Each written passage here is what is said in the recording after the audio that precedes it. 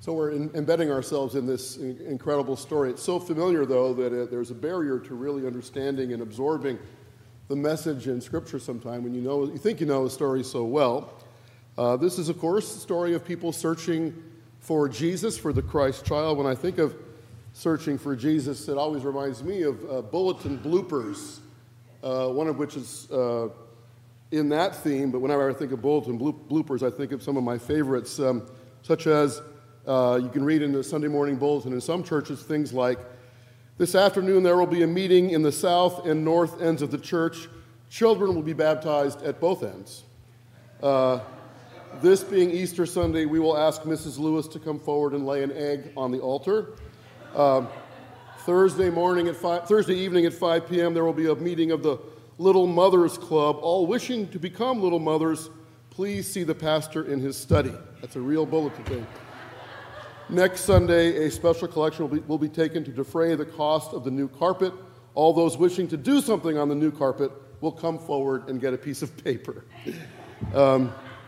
Again, these aren't from our church. I'm just a messenger here. "A bean supper will be held Tuesday evening in the church hall. Music to follow. At the evening service tonight, the sermon topic will be 'What is Hell?' Come early and listen to the choir practice." "Our youth basketball team will be back in action next week. Come out and watch us kill Christ the King." "Miss Charlene Mason will sing 'I Will Not Pass This Way Again,' giving obvious pleasure to the congregation. Ladies, don't forget the rummage sale. It's a chance to get rid of those things not worth keeping around the house. Don't forget your husbands." And finally, and thematically for today, the sermon this morning will be "Jesus Walks on Water." The sermon tonight will be "Searching for Jesus." Of course, today we're talking about the wise men in their search for the Christ child. They traveled from far away. Another story on Christmas Day, there was a family that, after they opened their presents with their small children, they packed up and drove just a few hours away to another town to visit relatives there. And as they drove into the new town right onto Main Street, they passed by the Episcopal Church, where there was a manger scene, just like there was until yesterday right out here in front of our church. There was a manger scene there in front of the Episcopal Church, and as they drove by, the 5-year-old in the back seat of the car kind of was mesmerized by what he saw. There, Jesus and the wise men and the shepherds and the animals. And he asked his parents what it all meant. He had never seen one before. And his mother explained, "Well, that's Mary, and that's the baby Jesus, and they're all there in the manger." A few blocks later, they passed the Methodist church, where a scene was depicting just the journey of the wise men. You had some camels and some, royally dressed guys, and they were clearly in the midst of a journey. And the little boy asked, "Mom and Dad, who are they?" This time the father replied. He said, "Well, those are the wise men. They're looking for the baby Jesus." "Well," the boy said, "they won't find him here. He's back at the Episcopal Church." So we're all looking for this Emmanuel, whose arrival we celebrate at Christmas. And whether we know it or not, we're looking for what Jesus represents, what he brings, we say from a faith perspective: peace, relief, a strong and sure sense of self. Those are things that are gifts that we can't create for ourselves. And so we're all searching for him in one way or the other. So with that in mind, I want to welcome you to this celebration today of the Epiphany of our Lord, when Christians everywhere celebrate through this story of the Magi, the wise men, the astrologers from back east, the manifestation of the light of God to the whole world, to the nations. The Magi were the first non-Jewish people to come into the presence of the newborn king, this incarnation of God, as we believe. And so when we read the story of the Magi, we usually focus on what I would say today, in today's terms, are the Instagram-worthy aspects of the story. The brilliant star looming over the stable, showing the travelers where they would find the precious baby Jesus in the manger, the wise men dressed usually in fine robes and bringing magnificent gifts, maybe not so useful for a child, but gifts that honor Jesus for the unique child and human being that he will be. It all sounds like a sort of a familiar, nice play or tableau. It all comes from the Gospel of Matthew. Only Matthew tells this story. And it all is wonderful and warm and fuzzy until we get to King Herod, whom we're going to hear a lot from today.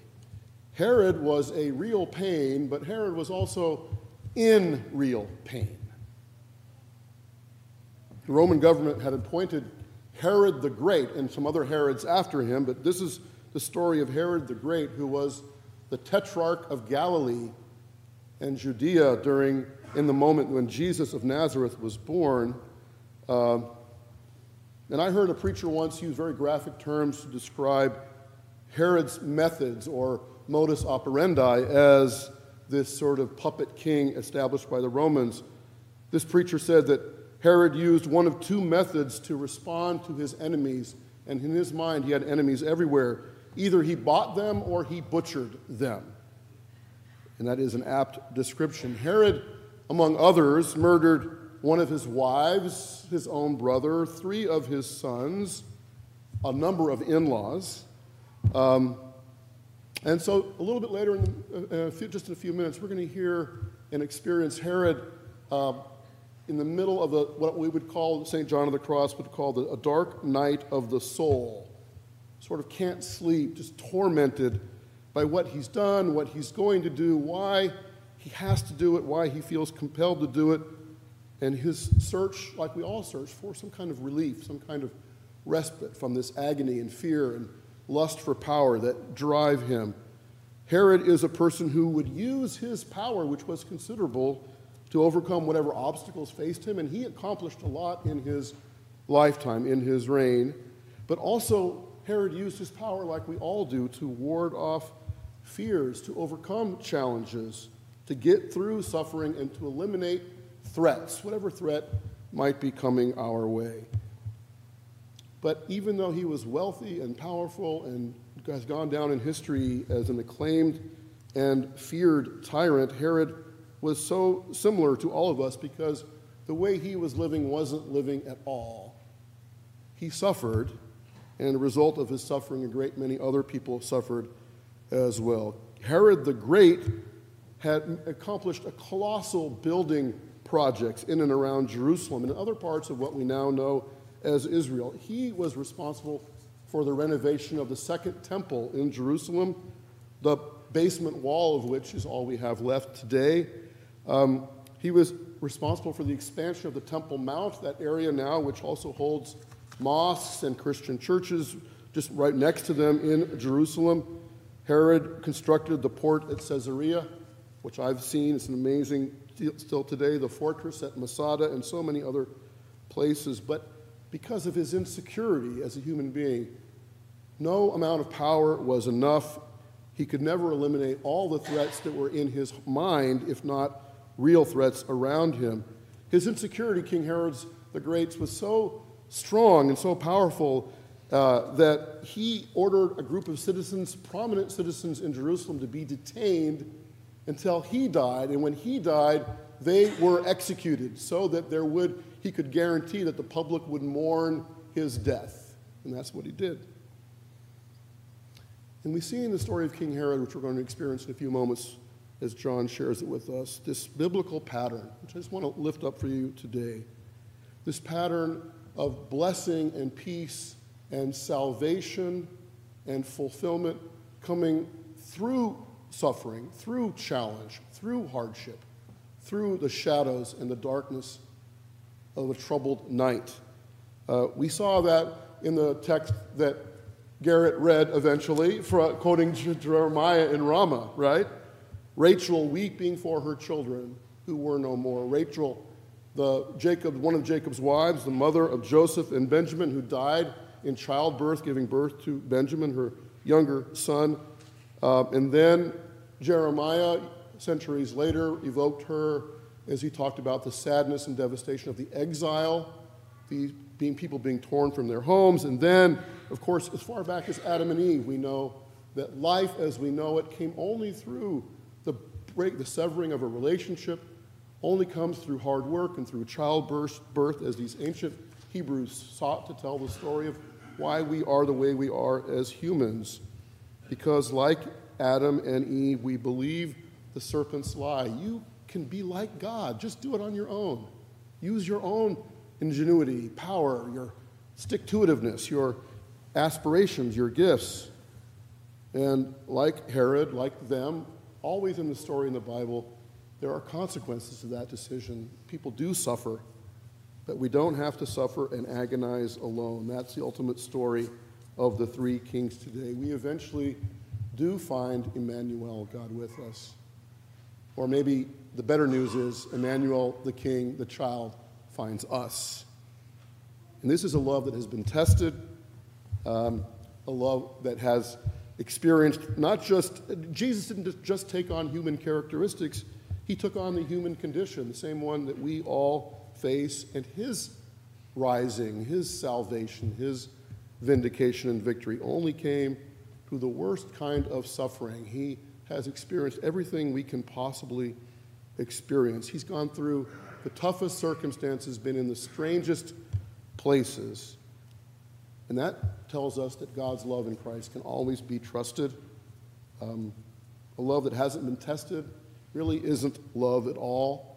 Anybody who's a parent knows, or a child of a parent, we suffer. We're willing to put ourselves out for those we love. A love that hasn't been tested, as I said, isn't really love at all, but we do trust and know that the love from people who've suffered on our behalf is a love we can count on. And that's the story of the three kings, the wise men.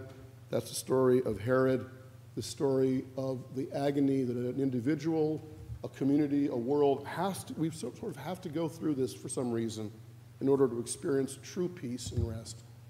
Peace and rest we can't achieve on our own.